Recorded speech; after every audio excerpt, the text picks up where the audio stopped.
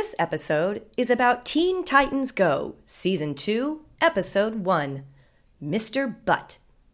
In this episode, Starfire's sister, who is called Blackfire, frames Starfire for a crime she didn't commit.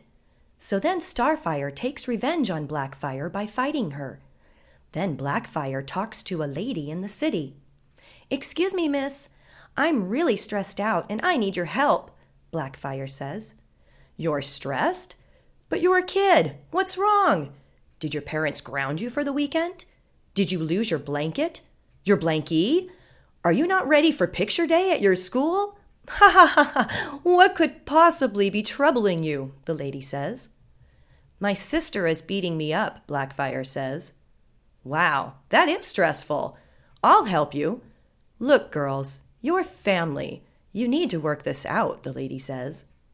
So then Starfire and Blackfire work things out, and they stop fighting. And that's the end of Teen Titans Go, Season 2, Episode 1.